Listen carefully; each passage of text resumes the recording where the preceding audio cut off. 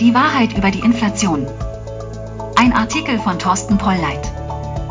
Vorgelesen von Microsoft Katja am 13. Oktober 2021. Die größte Wohltat, die man einem Menschen erweisen kann, besteht darin, dass man ihn vom Irrtum zur Wahrheit führt, so schrieb einst Thomas von Aquin. Allerdings kann, und das trübt die Worte des Aquinanten nicht, die Wahrheit zuweilen auch bitter sein. Beispielsweise wenn man das Phänomen der Inflation genauer abtastet. Inflation ist zwar ein geläufiges, häufig zu hörendes und zu lesendes Wort, aber es verdunkelt doch meist mehr, als es erhält. Das Wort Inflation stammt vom lateinischen Verb inflare ab, das für aufblähen, aufblasen steht. Mit Inflation werden in der Regel steigende Güterpreise bezeichnet. Inflation ist so gesehen gleichbedeutend mit Kaufkraftschwund des Geldes. Steigen die Güterpreise, bekommt man weniger fürs Geld. Bezieht man allerdings das Wort Inflation auf Güterpreissteigerungen, verdeckt man damit deren Ursache. Alle möglichen Erklärungen für die steigenden Güterpreise scheinen dann passend zu sein. Gierige Scheichs, die den Ölpreis in die Höhe treiben, überzogene Lohnforderungen der Gewerkschaften oder eine zu große Nachfrage nach Gütern und Diensten werden als Ursache der Inflation festgemacht. Um da nicht die Orientierung zu verlieren, ist es sinnvoll, zwischen Güterpreisinflation und Geldmengeninflation sprachlich und gedanklich zu unterscheiden. Dabei kommt der Geldmengeninflation, also der Vermehrung der Geldmenge, eine ganz besondere Bedeutung zu. Sie ist im Grunde die Ursache all dessen, was man mit dem Begriff Inflation üblicherweise beklagt. Wenn die Geldmenge in einer Volkswirtschaft steigt, ist es üblicherweise so, dass nicht alle zur gleichen Zeit neues Geld bekommen. Vielmehr erhalten einige das neue Geld zuerst, andere erst später, und wieder andere bekommen gar nichts ab. Die Erstempfänger des neuen Geldes können Güter zu noch unveränderten Preisen kaufen. Wird also das Geld nachfragewirksam eingesetzt, steigen nachfolgend auch die Güterpreise, beziehungsweise sie fallen höher aus im Vergleich zu einer Situation, in der die Geldmenge konstant geblieben wäre. Die Spätempfänger des neuen Geldes können nur noch zu erhöhten Güterpreisen kaufen. Anders gesagt, die Erst- und Frühempfänger des neuen Geldes werden reicher auf Kosten der Spätempfänger und denen, die kein neues Geld erhalten. Die Preiswirkungen, die von einer steigenden Geldmenge ausgehen, zeigen sich erfahrungsgemäß früher oder später bei allen Arten von Gütern. Nicht nur die Konsumgüterpreise steigen im Zeitablauf an, sondern auch die Preise der Vermögensgüter, wie Aktien, Anleihen, Häuser, Grundstücke, Kunst etc. Und egal ob die Konsumgüterpreise oder die Vermögenspreise inflationieren, die Kaufkraft des Geldes schwindet dadurch und es kommt auch zu einer Umverteilung von Einkommen und Vermögen.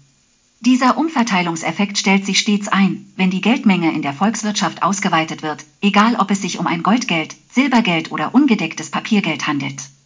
Allerdings gibt es einen ganz bedeutsamen Unterschied zwischen diesen Geldarten. Sachgeld in Form von Gold und Silber lässt sich nicht so ohne weiteres politisch willkürlich vermehren, ungedecktes Papiergeld sehr wohl. Und genau das ist auch der Grund, warum die Staaten rund um den Globus längst das Sachgeld gegen das von ihnen ausgegebene und von ihnen monopolisierte ungedeckte Geld ersetzt haben. Die Staaten und die Sonderinteressengruppen, die ihn für ihre Zwecke einspannen, haben ein System etabliert, in dem die staatlichen Zentralbanken, in enger Kooperation mit den Geschäftsbanken, die Geldmengen fortwährend vermehren. Es handelt sich dabei um ein Geldschaffen aus dem Nichts, das natürlich gewaltige Umverteilungswirkungen nach sich zieht, die größer und systematischer sind, als sie es beispielsweise in einem Gold- und Silbergeldsystem jemals sein könnten. Die Europäische Zentralbank hat die Geldmenge M3 seit Anfang 2020 um fast 16% ausgeweitet, die US-Zentralbank die Geldmenge M2 um 34% vermehrt, um die Folgen des politisch diktierten Lockdowns zu bewältigen. Und dieser Geldmengenüberhang schwillt weiter an, weil die Zentralbanken damit fortfahren, die Geldmengen übermäßig zu vermehren. In den USA wächst die Geldmenge derzeit um 13% gegenüber dem Vorjahr, im Euroraum um knapp 8%. Ähnlich sieht es in vielen anderen Ländern aus. Der Geldmengenüberhang übersetzt sich nun in steigenden Güterpreisen, steigenden Konsumgüterpreisen und steigenden Preisen von Aktien, Häusern, Grundstücken. Die Folge der Geldmengeninflation zeigt sich also in der Aufwärtstendenz aller Güterpreise im Zeitablauf, die vor allem die unteren und mittleren Einkommensverdiener schröpft. Ihre Löhne und Bezüge hinken der wahren Geldentwertung, die übrigens viel besser durch die Rate der Geldmengenvermehrung als durch statistische Preisindexveränderungen abgebildet werden dürfte, hinterher. Solange also die Menschen nicht die volle und ungeschminkte Wahrheit über die Inflation kennen, wirkt die fortlaufende Geldmengenvermehrung so wie ein, sagen wir, unsichtbarer Raubzug. Die breite Öffentlichkeit wird schleichend um die Früchte ihrer Arbeit gebracht. Ein großer Profiteur ist der Staat und alle die Auserwählten, mit denen er die Inflationsausbeute teilt. Die Inflation verliert jedoch dann ihre Wirkung, wenn sie von den Menschen verstanden und erkannt wird. In diesem Falle passen sie sich nämlich an die wahre Geldentwertung an, berücksichtigen sie in ihren Lohn-, Miet- und Lieferverträgen.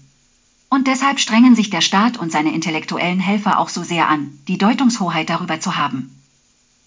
Was man als Inflation bezeichnet, die den Menschen weismachen wollen, eine Preisinflation von 2% pro Jahr sei gar keine Inflation, oder dass die Geldmengeninflation nichts mit Güterpreisinflation zu tun habe, oder die Zentralbanken die Inflation bekämpfen, obwohl es doch die Zentralbanken sind, die die Inflation verursachen.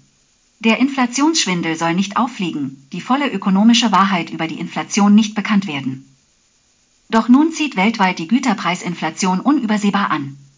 Von den Kommentierungen der Zentralbankräte und Hauptstromökonomen sollte man sich jedoch nicht ins Bockshorn jagen lassen. Es sind nicht die beschädigten Lieferketten, die steigenden Energiepreise etc., die die Güterpreisinflation verursachen. Es ist vielmehr die Geldmengenvermehrung, für die die Staaten und ihre Zentralbanken sorgen. Und zwar ganz bewusst. In der Kaufkraftentwertung von US-Dollar, Euro und Co. wird die Politik des vergleichbar kleinsten Übels erblickt, um die ungedeckte Papiergeldarchitektur und das von ihm getragene Politiksystem vor dem Untergang zu bewahren. Sparer und Anleger sollten daher mehr denn je auf der Hut sein und vor allem auch die ganze Wahrheit über die Inflation kennen. Vielen Dank für die Aufmerksamkeit.